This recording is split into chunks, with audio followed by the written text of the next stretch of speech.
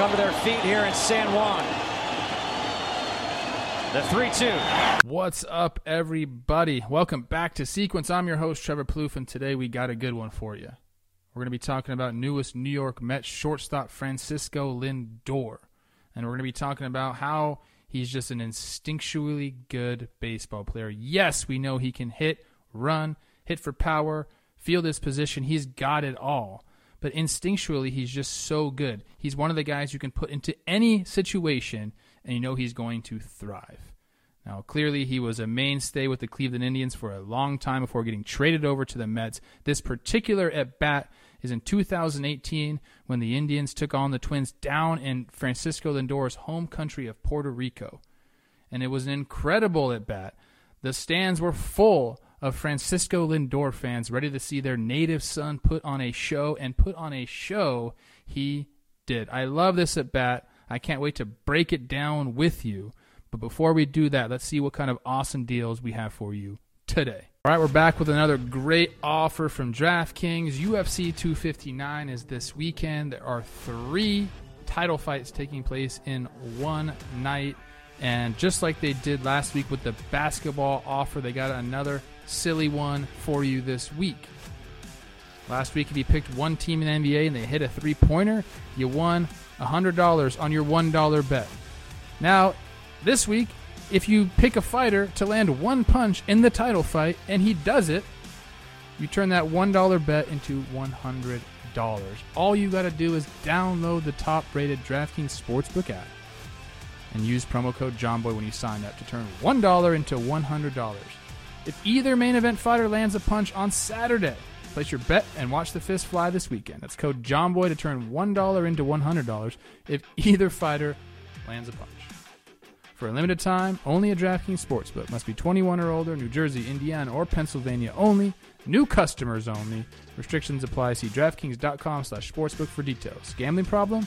Call 1-800-GAMBLER or in Indiana, 1-800-9-WITH-IT. All right, here we are in the top of the 5th, 2 outs. Lindor's batting leadoff this game, so he's already had 2 at-bats. The first at-bat got a hold of a high heater, hit it pretty good in the center field, almost gave the crowd a heart attack, but Kepler caught it at the wall. Second at-bat, Odorizzi made a nasty pitch on him with a splitter to strike him out. So this is his third AB facing Odorizzi, who we know loves to live at the top of the zone.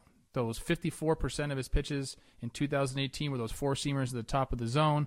Next pitch was his slider, then his split, then his curveball.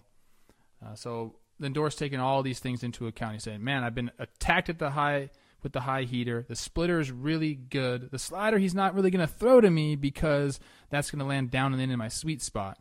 So really we're thinking high heater, splitter. So third time around, let's start the AB up. And like I said, the crowd is electric here. They're back playing in Puerto Rico. You can see how packed it is. And they're all Lindor fans. Doesn't matter what team they root for. They're rooting for this guy. And I do love this matchup also because you guys know Jake Odorizzi, a close friend of mine, hell of a pitcher. And he's one of those guys that's very cerebral as well. So he's thinking, what can I do third time around to Francisco Lindor? And I think this first pitch right here shows the way that Odorizzi is thinking now in the third at-bat. So come set, first pitch here. It's the big, slow curve to get ahead of Lindor. He only threw 4.9% of the time in 2018, but he said, look, Lindor's seen my stuff. Let's get ahead of him with that hook. And what that does, he pitches at the top of the zone. You see that pitch come way up, and Lindor's like, I got to take that pitch. Can't hit it. Ends up breaking right back in to the top of the zone. 0-1. Here's the 0-1 pitch. And that's Odorizzi's bread and butter. Staying on top of the zone. He says he has excellent spin on his ball, so that ball just doesn't you perceive it to break more than it does. So you end up swinging under it. It stays at the top of the zone. That's how you just saw the replay right there. Francisco swung underneath it. He knows he has to get on top of it. It's just not an easy thing to do. So now Lindor's like, dude, he can go anywhere he wants. You know, he's got that split. He can continue to live at the top of the zone with that heater. And he knows that Odorizzi's smart enough to mix it up on him. So here's the 0-2. And there's that pitch that Lindor, I would have thought, hey, eliminate this pitch. He doesn't want that slider because that's in my wheelhouse. But Jake tries to go off the plate there in a little bit. The ball gets past Castro, and now Zimmer's on third base. But, it could have been a waste me pitch. Did he want to bury it? Not a bad pitch. That's a passed ball right there. But, again, that's Lindor. That's a good take for him right there. So now we're 1-2. We'll fast forward this a little bit if I can get over there.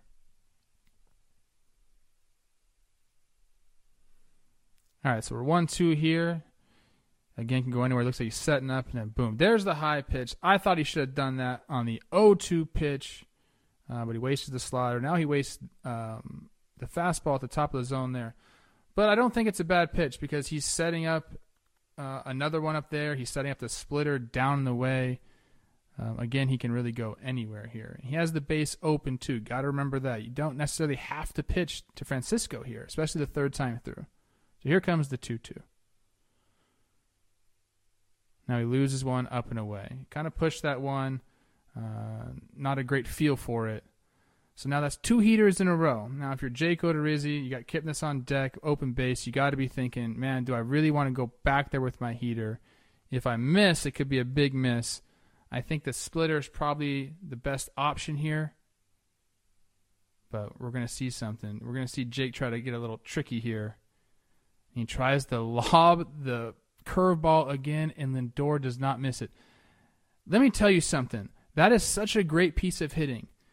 A pitch that he throws 4% of the time. In your mind, you write it off. Yeah, he threw it first pitch that at bat, but you're like, that's a trick pitch. He's going to go back to the slider. Then to see it pop up out of his hand on that high trajectory, trying to lay off it if you're Lindor because of the heaters that he just saw. But no, he stays back, keeps his hands back, recognizes that's the curveball, and puts it in the seats in front of his home crowd in Puerto Rico. Just electric. A back and forth cat and mouse at bat, capped off by a homer in front of his fans. And that's why Lindor is going to get paid the big bucks. That's why the Mets went out and got this guy. He's that kind of player. Third at bat through, he gives him something. Odorizzi, I love you. You probably want that one back. It actually wasn't even that bad of a pitch. I got to be honest with you. But Lindor takes advantage of it. Puts his team up 2-0. Takes the curtain call right there. And man, I love that at bat. 2 really cerebral guys going head to head, and Lindor got the better of Jake there. Thank you for sticking with us. We love Lindor. We love that kind of baseball. We'll be back next week with another great episode. Peace.